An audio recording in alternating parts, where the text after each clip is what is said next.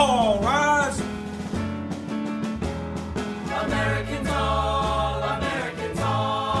Historically and today, our country has been overrun by those with money and power, giving little voice to the everyday American. We're here to change that. Welcome to All Rise, the Libertarian Way with retired Judge Jim Gray. Each week, our program addresses the problems we are facing in our country, as well as thought-provoking and effective libertarian solutions. This could change the way you see opportunities in your life and your children's lives as well.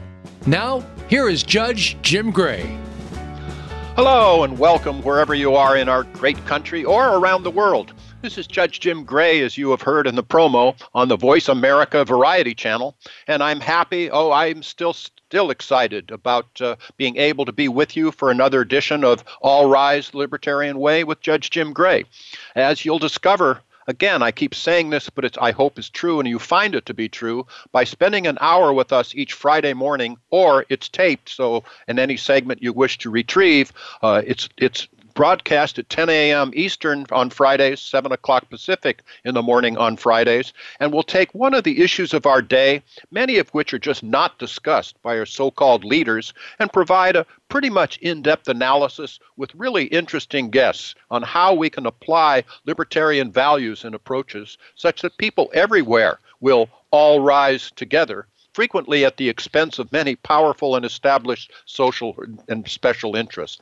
Today, my guest is a longtime friend of mine. He's an attorney by the name of Ron Kohut. That's K-O-H-U-T, really wonderful fellow. And we're going to talk about philanthropy. We're going to talk about how the private sector really does it better than the government. And I'll initiate this by saying kind of my overall philosophy is that if I were bleeding on the street, right here, you would have no legal obligation to help me unless you caused my injuries. That would be different. So just because I'm alive does not mean you owe me money. It doesn't mean that you owe me care. But we will because we want to, because we are compassionate people.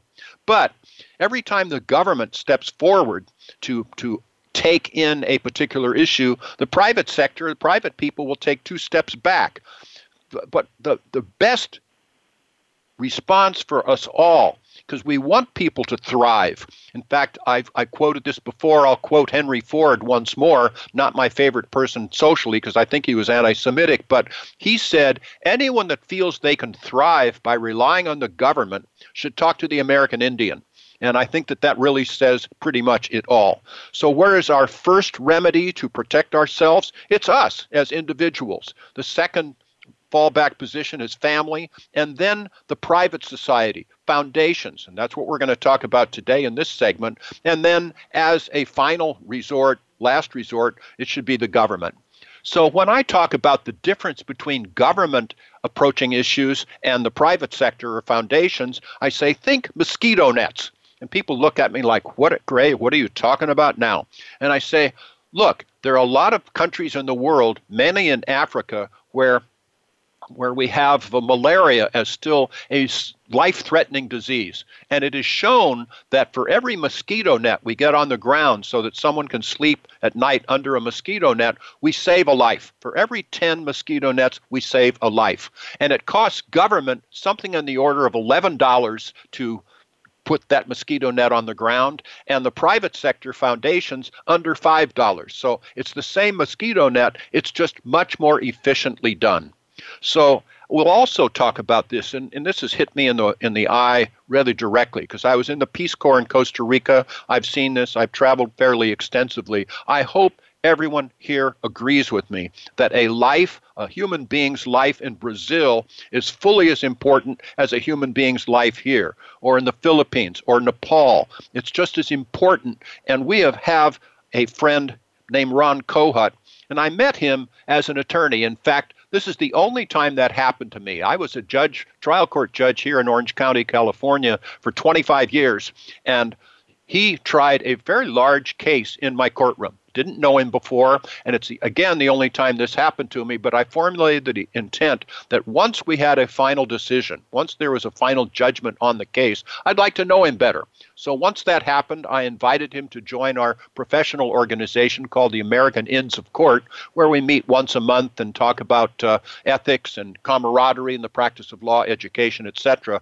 And then we became more and more friends, and we started river rafting together. Outdoor fellow, interesting man. He would take me fly fishing, and we'd do that. And then he kind of moved away from Southern California.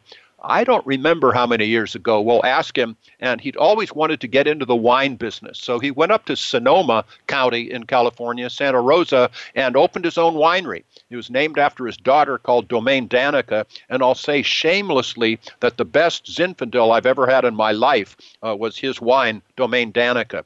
I also asked him one time, because I was writing a column about wines, Ron, what's the difference between a $10 bottle of wine and a $30 bottle of wine? And he looked at me with a twinkle in his eye, which I could see actually over the telephone, and he said, one word, advertising. So at any rate, he has become a wine aficionado to the degree that we have become very good friends. And now he lives in Santa Fe, New Mexico. We were there just a week or so ago, and he took us to a place called Tent Rocks National Monument. Tent like an Indian teepee, a Tent Rocks National Monument, which I'd never heard of before. Do yourselves a favor and Google it and see it. It looks like, in effect, it was designed by J.R.R. Tolkien, who wrote The Hobbit. It's just an amazing geological experience. We had a wonderful time. He's a good man. He's an open-minded man, and he has gotten involved in a philanthropy that is simply mind-boggling and heart-rendering. And it's called the Nepal Youth Foundation. I'm not going to talk about it so much because I'm going to invite my guest to come on and talk about what is going on with the Nepal Youth Foundation. We can save a life, as I understand it, and I believe it, for $250, that they have set up a nutritional camp that will teach mothers, young mothers, to help with regard to the signs of malnutrition for their children. We nurse some of these children back to health. So instead of me talking about what's going on there, Ron Kohut, welcome. Join us on All Rise. And if we employ what you're doing in philanthropy, again, we will all rise together. Ron Kohut, welcome to the program. Well, thank you, Jim, and it's nice to be here today. You know, tell us a little bit about your background and how what it was like to be a really excellent trial attorney for civil cases. What did you learn with regard to going into trial, the human element, and maybe even a few tips? We'll take a couple of 3 minutes and talk about that. Well, you know, Jim, I've been a trial lawyer now for about 50 years, and most of the work that I've been doing. You started at the age of 12? You started being a trial attorney at the age of 12. That's amazing. Most of the work that I've done is resolving disputes between large corporations. And one of the primary things that we do as trial lawyers, or as lawyers in general, is we simply help people resolve their disputes. And sometimes we lose sight of that. But for a business dispute, all we're really doing is we're trying to get people in and out of a problem area so they can get on with the rest of their lives. And, you know, we dress that up with court proceedings and pleadings and things of that sort. But, you know, really at the end of the day, it's just helping people move past their problems so they can get on with their lives. And, you know, and that's what I've been doing for the last 50 years. I listened to your terminology, and it's really critical that I tell people for most human problems, there's no solution. You know, if somebody goes through a red light and hits you and breaks your arm, the solution would be not to have had your arm broken. Well, we just can't do that. So all we can do is resolve people's cases. And you used the word resolving several times. But if people only understood, you know, there's no perfect solution. Let's just resolve it, pick you up, dust you off, aim you in the right direction, maybe have a readjustment in money, and get on with your life. Things go an awful lot better. Do you agree? Well, one of the things that I try to explain to my clients is that a courtroom is not a church. And, you know, we're not necessarily dealing with right and wrong. We certainly aren't dealing with vengeance. All we're really trying to do is to move past a problem. And for a business, and it's different in a business case than a criminal case or a personal injury case. But the business case, it's just how can I get in and out of this problem as quickly and as economically as I possibly can. And you try to do that, keeping in mind your obligations to other people, in the sense that, let's say you have someone who's on the stand and you're cross-examining them. You don't have to destroy them in order to make your case. You don't have to destroy the other side in order to win. All you have to do is reach a compromise which is acceptable enough to both parties that they say, okay, this may not be the best thing that's ever happened in my life. It may not be the result that I wanted, but it's a good enough result where I can now move on with my life. I can put this behind me. If it wasn't exactly what I had hoped for, at least I learned something from that lesson. And now I'm going to move on. I'm going to go on and do more productive things. Hardly anybody has ever made money in a law office. And the best thing you can do, certainly if you're in litigation, is to get the heck out of it. And what I try to do is get people in and out of litigation as quickly as I possibly can, and with as little injury to their self-esteem as I possibly can, and to their bank account. Sure. Well, you're in the service business, and you're doing people a favor, of course, by promoting that philosophy. And I'd never heard the courtroom is not a church before, but I'll certainly use that in the future. So if you get them out of litigation, you're going to have more time on your hands to go out and spend time with your family, and also do a little whitewater rafting and a little fly fishing. Do you enjoy those things? Well, Jim, you and I have done a lot of whitewater rafting and fly fishing together. We fly fished in Idaho. We've done it in Montana. I can't think of many things that are much better than standing in the middle of a river, a freestone river, on a beautiful day with a fishing rod in your hand.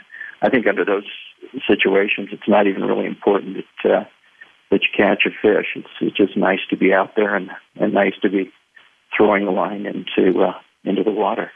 I've heard that comment.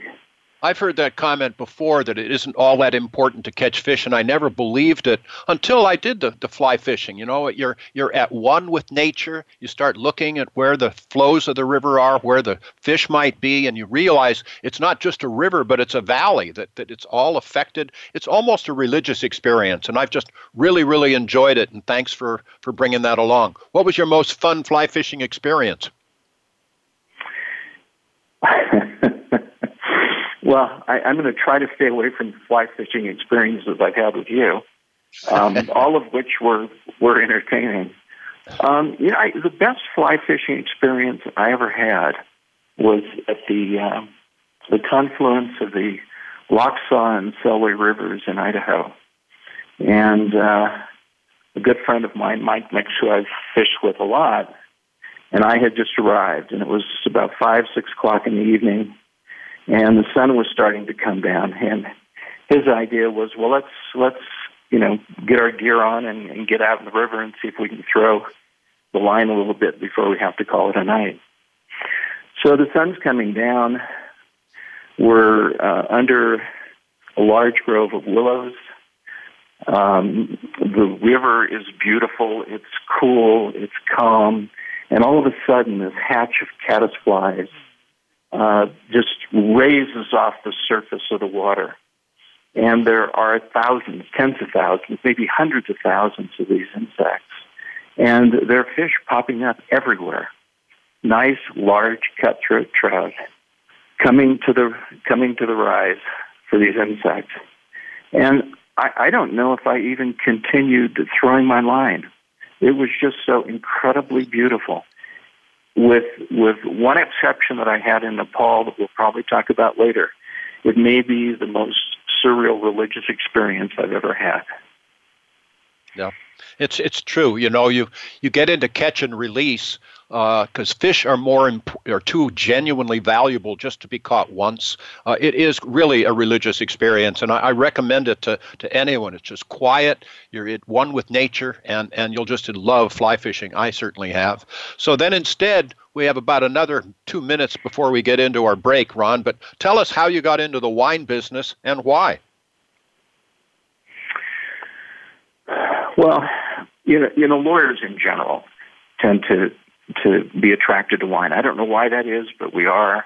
If you go up into the wine country, you'll find any number of wineries that are owned by lawyers. One of my clients, for example, is Kimmel Jackson. Both the founders of that winery are lawyers. There are many lawyers still involved in the operation of that winery. I got involved in the wine business sort of the back door. I was down in Orange County, and I walked into a liquor store, and they had a kit.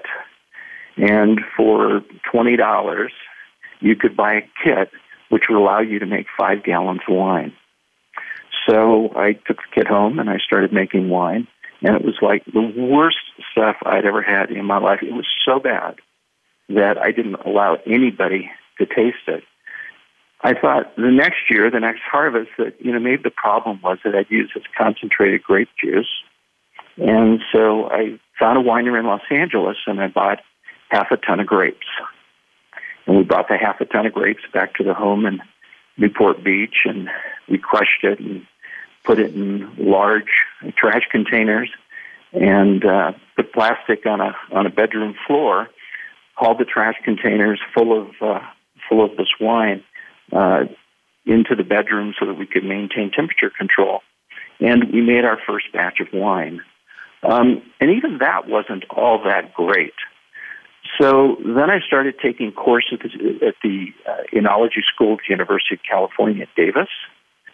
And we decided, well, we'll just move to the wine country because in the wine country we get good grapes, we can get a good facility. And so we moved to the wine country. Yeah. Then one day... Ron, what you're saying here is just so important, that life is so interesting. You have so many different fields to get involved with, none of which is governed by or should be governed by the government. But change is healthy. We're going to come back in the next segment, talk about your change, moving to Santa Fe, New Mexico, a little bit about Tent Rocks National Monument, and then a huge change in your life and mine, which is the Nepal Youth Foundation. So all of those are to come here on All Rise. We're helping people all rise around the world. Stay tuned.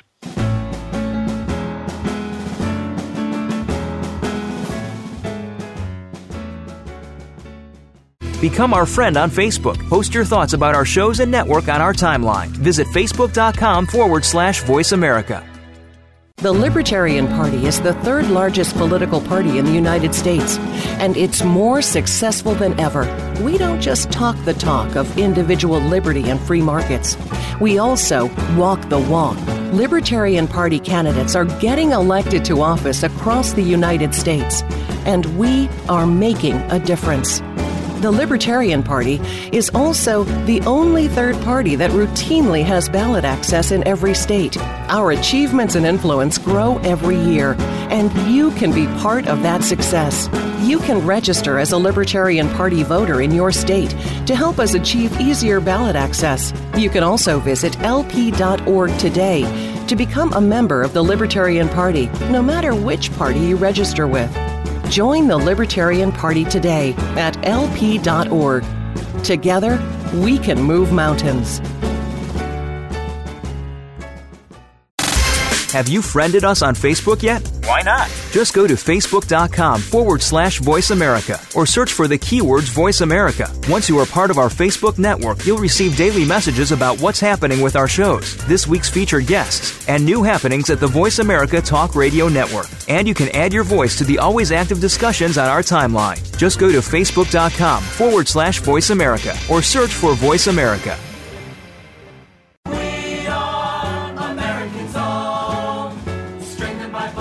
You are listening to All Rise, the Libertarian Way with retired Judge Jim Gray. To find out more about Judge Gray, visit JudgeJimGray.com. That's JudgeJimGray.com. Now, back to All Rise. Well, welcome back to All Rise, the Libertarian Way with Judge Jim Gray, and we're talking with my longtime previous attorney friend and now in so many other ways friend, Ron Kohut. He's now living in Santa Fe and just, again, underscoring life is good, change is healthy. I look back and think one of the worst things that can ever happen to a person is to be on your deathbed and look back over your life and think, oh, I wish I would have, or I wish I would not have. I don't think that's going to happen to Ron Kohut. He takes different challenges, he meets them, and change is healthy. In fact, just recently, I guess 6 months ago, Ron, you moved from Northern California to Santa Fe, New Mexico. That's called a change. What kind of impact has that had upon you, and what are fun things to do in the Santa Fe area? Of course, there are lots. Well, Jim, I grew up in California. Was born and raised there, so moving to Santa Fe was a pretty big change in the life that Karen and I had, my wife. But I'd been coming to Santa Fe for about 30 years, so I knew what I was getting when I came here. We went recently, you and Grace and Karen and I went to Tent Rocks, which is a national monument, wonderful place to hike, but one of only hundreds, if not thousands, of places to hike in Santa Fe. We're just now learning about Santa Fe as far as, permanent residents, so we're learning about those hiking places. We're learning about all the good restaurants. We're learning about all the things that make Santa Fe a very special place. One of those, and one that people who come to the community commonly go to see, is the Sanctuary de Chimayo. And it's a very small, it's a very old Catholic church with a lot of religious history. Its fame to claim, essentially, is that it has dirt with special properties. I don't know how much I believe that, but I know that there are a lot of people who believe that. And as we're taping this show, there are thousands upon thousands of people walking to the sanctuary on a pilgrimage associated with the Easter holidays. Wow. That it's an amazing place, and it's so multifaceted. So, Ron, you have learned about Nepal. I have been there. In fact, I found that they're enormously dependent and kind of jealous of India to the degree that, if I'm correct, when I traveled from India to Nepal, they had a time change, but it was only 30 minutes. I'd never heard of anywhere in the world that were 30 minutes apart from their neighbor. But they are, if you get into Kathmandu, and that's kind of a big city, not by everyone's standpoints, but that's where a lot is going on. But you get into the backwoods, and that's not hard to do in Nepal. The child rate of death was just unacceptably high. You have been exposed to this. Tell us how you got exposed to it, what is it, and what is happening with this Nepal Youth Foundation, because I know our listeners are anxious to hear this, and it'll be a soul-satisfying, heart-satisfying discussion. What's going on in Nepal? How did you learn about it? And tell us about it. A couple of years ago, I got a birthday present from my son-in-law, and it was an all-expenses 5-star trip to Nepal. And I was very excited. I'd been to part of the world. I'd visited and climbed in the Himalayas, in Bhutan. So when he came to me and he said, "Hey, would you like to come to Nepal?" I said, "Well, yeah, sure, of course. I'd love to go to Nepal." Well, it turned out that our 5-star trip wasn't really a 5-star trip at all. It was an opportunity for the Nepal Youth Foundation to expose people who, at least they believed, would be able to support them to the works that they were doing in Nepal. So when I arrived in Kathmandu, and you were talking about the size of the city, Kathmandu, it's actually about a little bit larger than 1 million people, all crammed into about 49 square miles, which is 50,000 people roughly per square mile. It is very, very congested, very dense. There are some beautiful temples and such, but that's really not what you see when you first arrive in Kathmandu. So when we arrived in Kathmandu, I was introduced to Olga Murray. And Olga Murray is this remarkable woman. At the time I was introduced to her, she was in her early 90s. I think she was 90, 91 or 92. And she had started the Nepal Youth Foundation about 30 years ago. She's a California lawyer, worked for the California State Supreme Court, and she started the Nepal Youth Foundation upon her retirement from the California Supreme Court. So she has been working with it now from the time she was about 60 years old until she's now 94 years old. During that period of time, she is credited with the help of her Nepali team with having improved or saved the lives of over 45,000 Nepalese children. So one of the first things we did upon arrival in Nepal is we went to see what is known as a nutritional rehabilitation home. And these homes are built for one purpose and one purpose only, and that is to save the lives of young children who are suffering from acute malnutrition. So one of the first things we did in Nepal is, we went to one of these homes, the main home in Kathmandu, and we were, introduced to the staff, shown around the home. But then we were brought into the dormitory, and in the dormitory, there were a large number of mothers and their children. The mothers would be sitting on a bed with the child or children that they had in treatment. And you could walk into this dormitory of these folks, and you would see some children, and these are children like under the age of 4, you'd see some children that were so listless that they appeared barely alive. But then you would go down 2-3 beds later into the dormitory, and you'd see these children who were happy and bouncy and playing, and they were absolutely, what you would expect of a normal child here in the United States. And the difference between the listless child and the happy child, the healthy child, is about a month. So the rehabilitation home takes these young children in who are close to death, and over a period of a month, they're able to treat the child and essentially bring them all the way back to normalcy. And they can also, during that period of time, educate the mother who's required to stay in the home with the child for that month period of time on various farming and cooking practice, which is sort of assure the continued good nutrition of her family and the villagers that she informs of her experience when she returns to the village.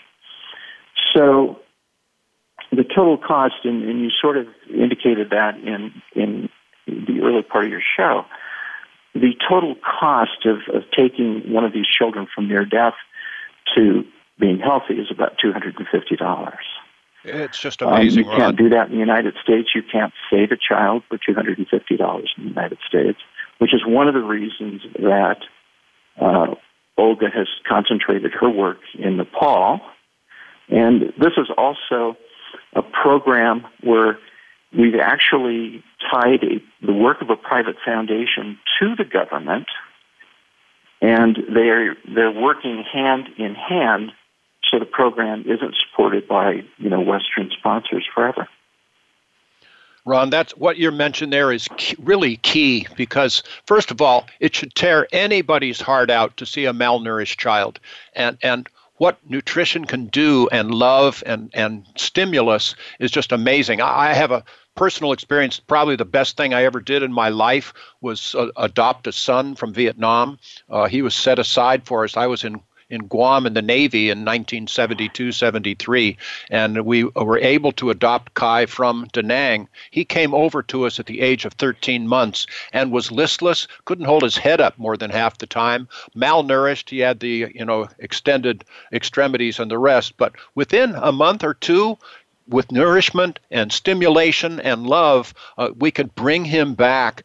And you're seeing the same thing in Nepal. And what you mention is that I learned in Peace Corps training that if you can set up all the programs you want, but unless it will continue on without you, it will not be successful. And what you're saying, I believe, is that, yes, we're feeding these into the Nepalese government, so they are making it their own and are carrying it on. Is that what's happening? Yeah, so the program, the The Nepal Youth Foundation, over the last 10 years, has built 17 of these nutritional rehabilitation homes in various areas, most of them remote in Nepal.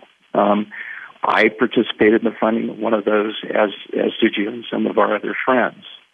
The program is that the money that pours in from the Western countries goes to build these facilities and operate the facilities for a period of 5 years.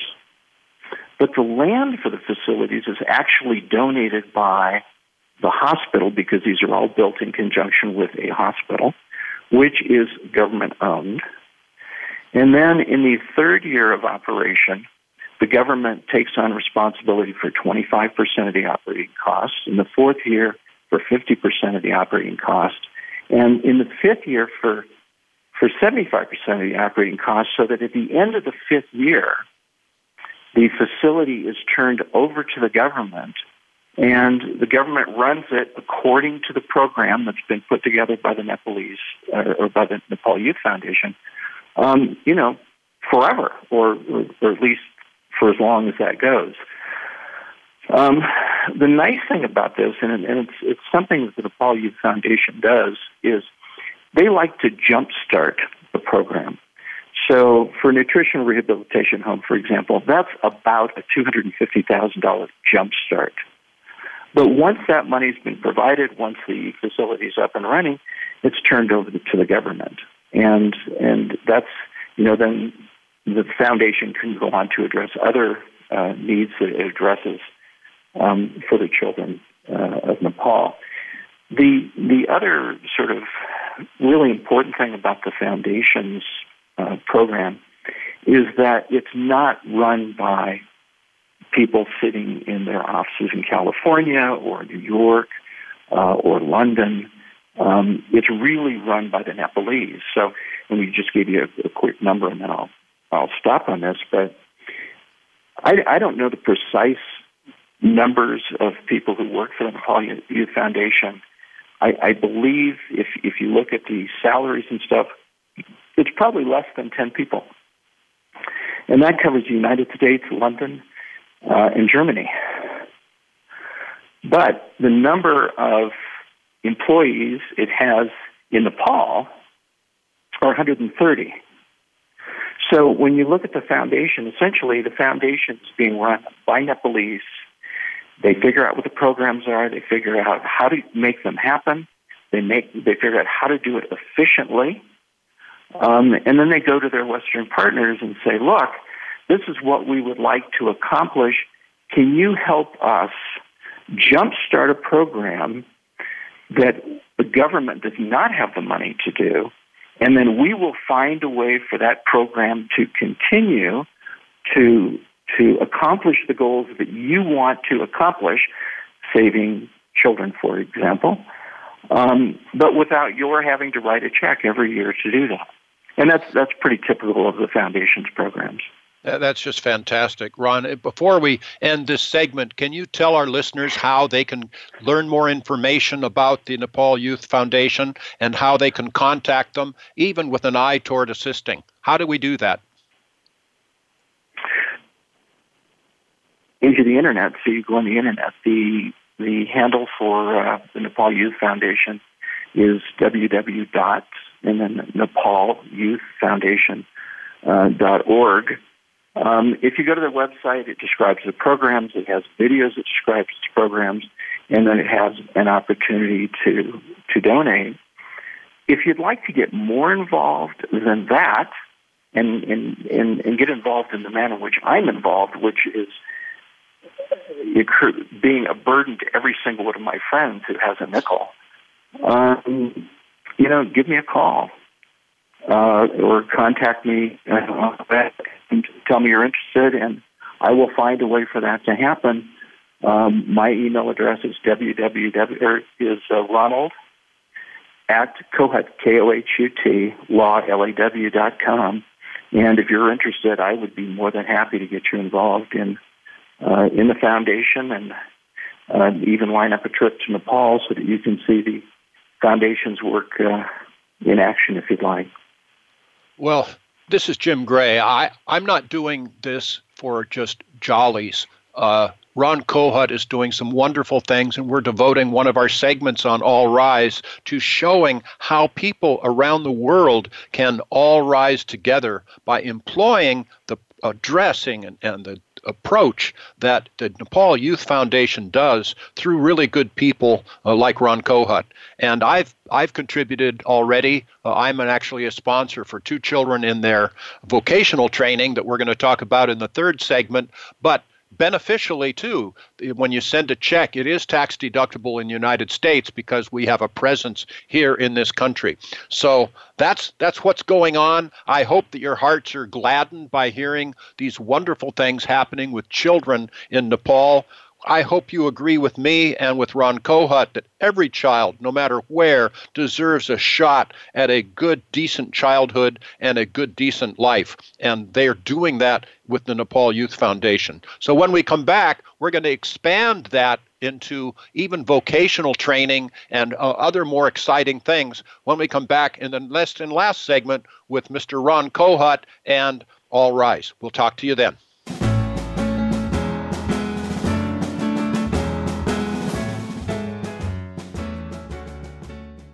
Become our friend on Facebook. Post your thoughts about our shows and network on our timeline. Visit facebook.com/Voice America. The Libertarian Party is the third largest political party in the United States, and it's more successful than ever. We don't just talk the talk of individual liberty and free markets. We also walk the walk. Libertarian Party candidates are getting elected to office across the United States, and we are making a difference. The Libertarian Party is also the only third party that routinely has ballot access in every state. Our achievements and influence grow every year, and you can be part of that success. You can register as a Libertarian Party voter in your state to help us achieve easier ballot access. You can also visit lp.org today to become a member of the Libertarian Party, no matter which party you register with. Join the Libertarian Party today at lp.org. Together, we can move mountains. Have you friended us on Facebook yet? Why not? Just go to facebook.com/Voice America or search for the keywords Voice America. Once you are part of our Facebook network, you'll receive daily messages about what's happening with our shows, this week's featured guests, and new happenings at the Voice America Talk Radio Network. And you can add your voice to the always active discussions on our timeline. Just go to facebook.com/Voice America or search for Voice America.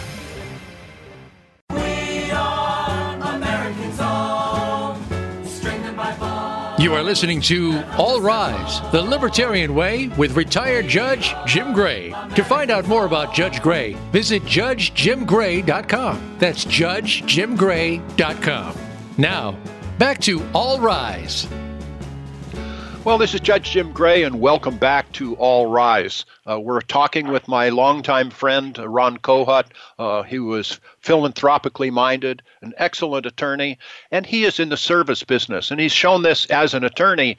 He tries to help his clients get away from litigation. That might be short-term, not in his financial best interest. Long-term, he's as busy as can be because he's providing a service. And talk about providing a service, we've talked about the Nepal Youth Foundation and just the heart-rendering work that they're doing to, in effect, not only help feed children and take them out of malnutrition. That's fine for a short run, but they're also helping to teach the mothers on what's going on, the values of nutrition, what they can do that's important and not. And beyond that, then, as you heard, the mothers are going back to their even more remote villages and passing along that information to others. That is the sort of thing that works.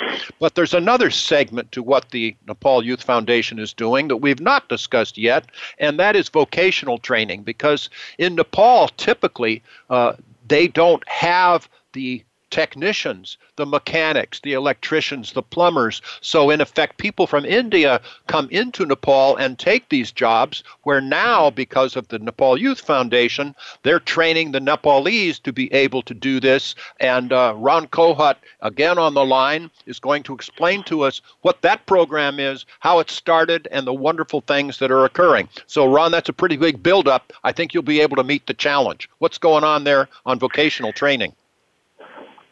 Well, so one of the problems in Nepal is that the unemployment rate is very, very high. It's over 40%.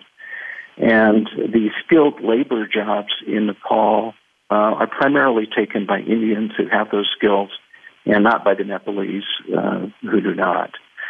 So one of the things the foundation's trying to do is to train the young men and women in Nepal in all of the basic trades, carpentry, plumbing, and the like, so they can go in and take some of those jobs and actually work in Nepal. And their success rate has been pretty phenomenal. Their graduates, about 95% of those graduates immediately get jobs upon graduation. The program is fairly short. It's about a 6-month total program. It costs about $700. And for that $700, you improve someone's life, really, and the lives of their family forever. You can double and even triple the amount they would make on an annual basis. The annual income, the average annual income in Nepal, is only about $1,600 or $1,700. That's annual. It's not weekly. It's not monthly. That's for the whole year. The daily salaries or the amount people can make is just about $8, and that's for the guy who's sitting in the middle of the street in the hot sun, digging a water trench for 12 hours. That's $8. So if the Nepalese can improve the skills of their workers, they can greatly enhance their ability to bring in money and to take care of their families. But that's only one part of the issue. The other part is that with globalization, we now have countries that are supply countries, and we have countries that are demand countries. Supply countries are countries that supply labor to demand countries, and for example, Nepal supplies a huge amount of labor. It's essentially, its resource that it has to sell to the world to countries that need workers. And, the Gulf states, for example, are a pretty good example of that. And Nepal sends a lot of workers to the Gulf states. The problem is that each year, about 1,000 of those workers return to Nepal in body bags. And the reason is because when they're taken to these other countries, they're asked to do very, very high-risk jobs, and for very little money, often with less money than they originally agreed, and they're killed in the process. So what the foundation's hoping to do is to essentially keep those people in country so that they're not exposed to those risks, or if they do have to go out to another country to work, that they go out as a skilled laborer and they're not exposed to that risk. There's sort of a very famous case in Nepal where a group of Nepali laborers were supposed to go to Jordan to work in a hotel, a fairly low-risk job. But when they got to Jordan, they were bait and switched, and they ended up being on a bus in Iraq, in a war zone, unprotected, on the way to an army base to work for an American contractor. Well, en route to the army base, they were captured by a group of terrorists and murdered in very graphically, and it appeared on the television in Nepal. It was a very big deal, as you might suspect. And these people just didn't have any choice. Once they got to Jordan, they had to go wherever the labor contractor wanted them to go because they had invested so much of their money and so much of their family's money in getting them there in the first place by paying brokers and paying transportation costs that they simply had to go where they were told to go, whether they wanted to or not. And the families would not have been able to buy their freedom, their father, their son. It's pretty tragic. And what the foundation's attempting to do, and this is a guy by the name of Sam Pernu, who's the president of the foundation, who's in Nepalese, he wants to build these vocational training centers throughout Nepal. And he wants to do it on the same program as the nutrition rehabilitation homes, where after a 5-year period of time, they're turned over to the government to run. Again, it's a jumpstart program to help young Nepalese, both in-country and off-country. Of course. Well, we all know there's some really awful things that happen in the world, and we'll never be able to get rid of them, but we can reduce them. And how? By getting people involved in nutrition, in vocational training, just like the Nepal Youth Foundation is doing. And we can learn those lessons in our country as well. In an upcoming segment of All Rise, we're going to talk about school choice, which can be used for vocational training. We'll talk about this rather heavily, but allow parents to choose where their government money is going to be spent for the education of their children.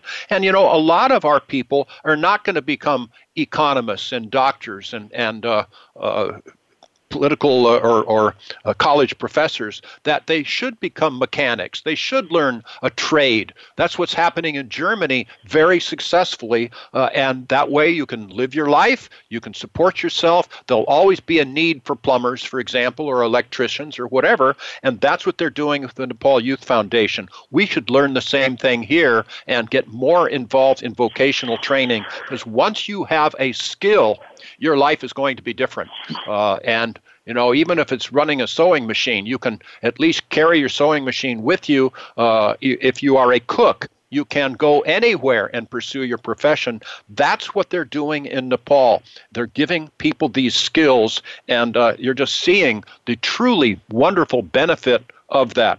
So I have received, as I said earlier, I'm sponsoring 2 of the young children in the vocational training. You will just love to see the letters that they have written to me, actually in English, which is certainly far and away their second language, and it's just heartwarming. Ron, again, tell us, how can we contact the Nepal Youth Foundation? How can people get involved and earn the warm, wonderful feelings that I have gotten by my small involvement? Well, again, Jim, they can go to the foundation's website, which is www.nepalyouthfoundation.org. If they want to get more involved, shoot me an email at ronald@kohut.com, and I'll do everything I can to give any of your listeners an opportunity to make things better. It's really good stuff. Children and young adults in Nepal. What in Nepal, other than this foundation, but just from a tourist standpoint, and not everyone will get up to a base camp in Everest, but if and when, why should a tourist go to Nepal in the first place, Ron? What are they going to see that's unique?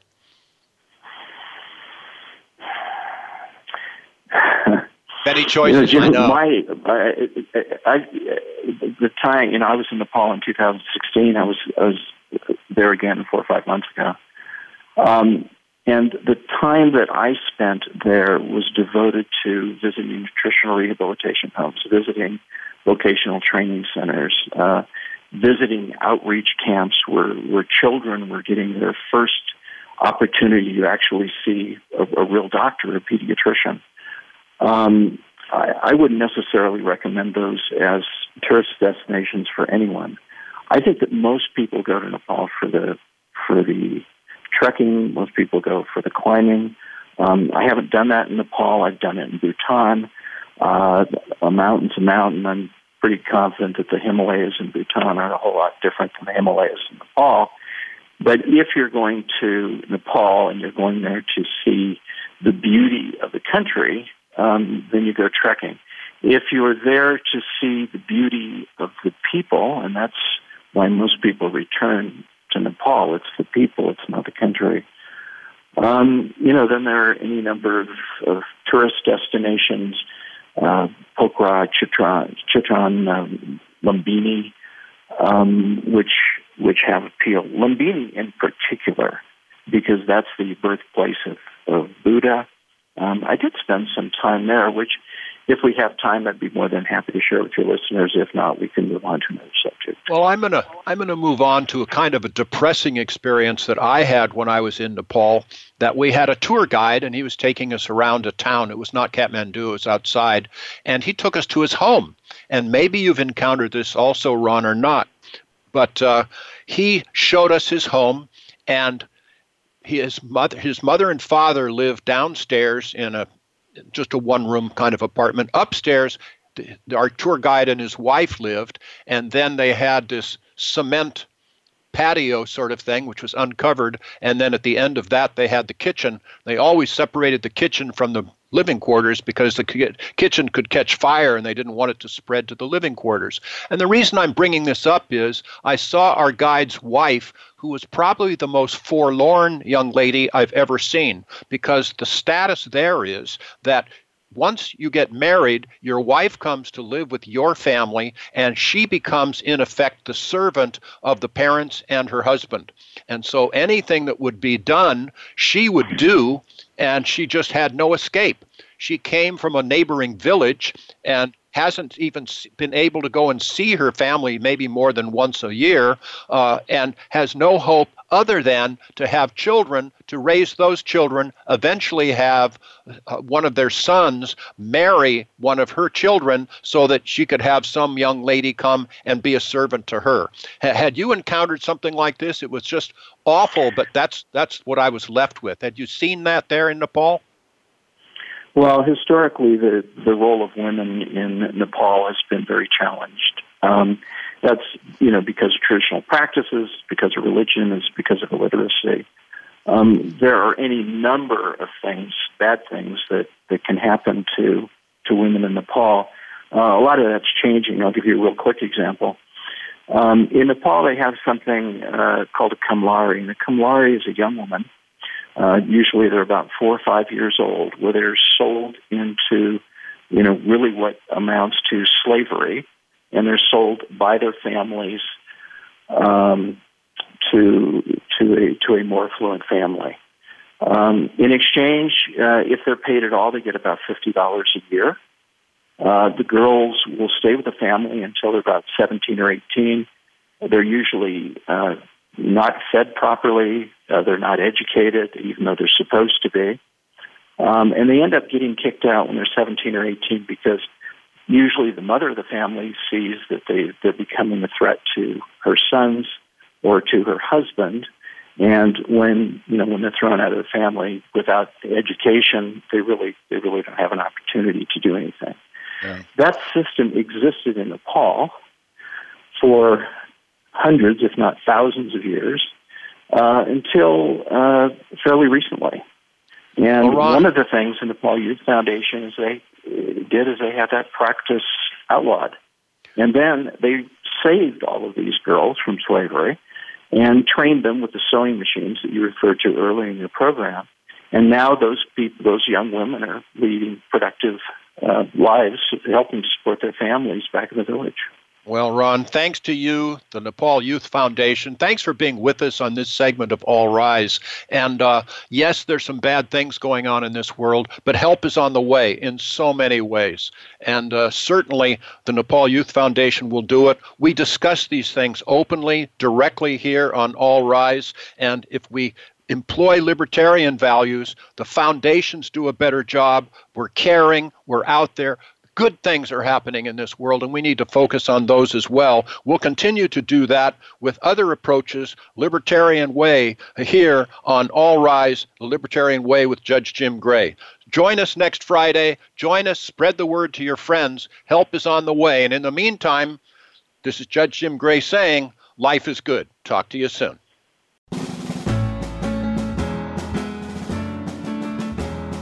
Thanks for listening today. All Rise, the Libertarian Way with retired Judge Jim Gray can be heard every Friday at 10 a.m. Eastern Time and 7 a.m. Pacific Time on the Voice America Variety Channel.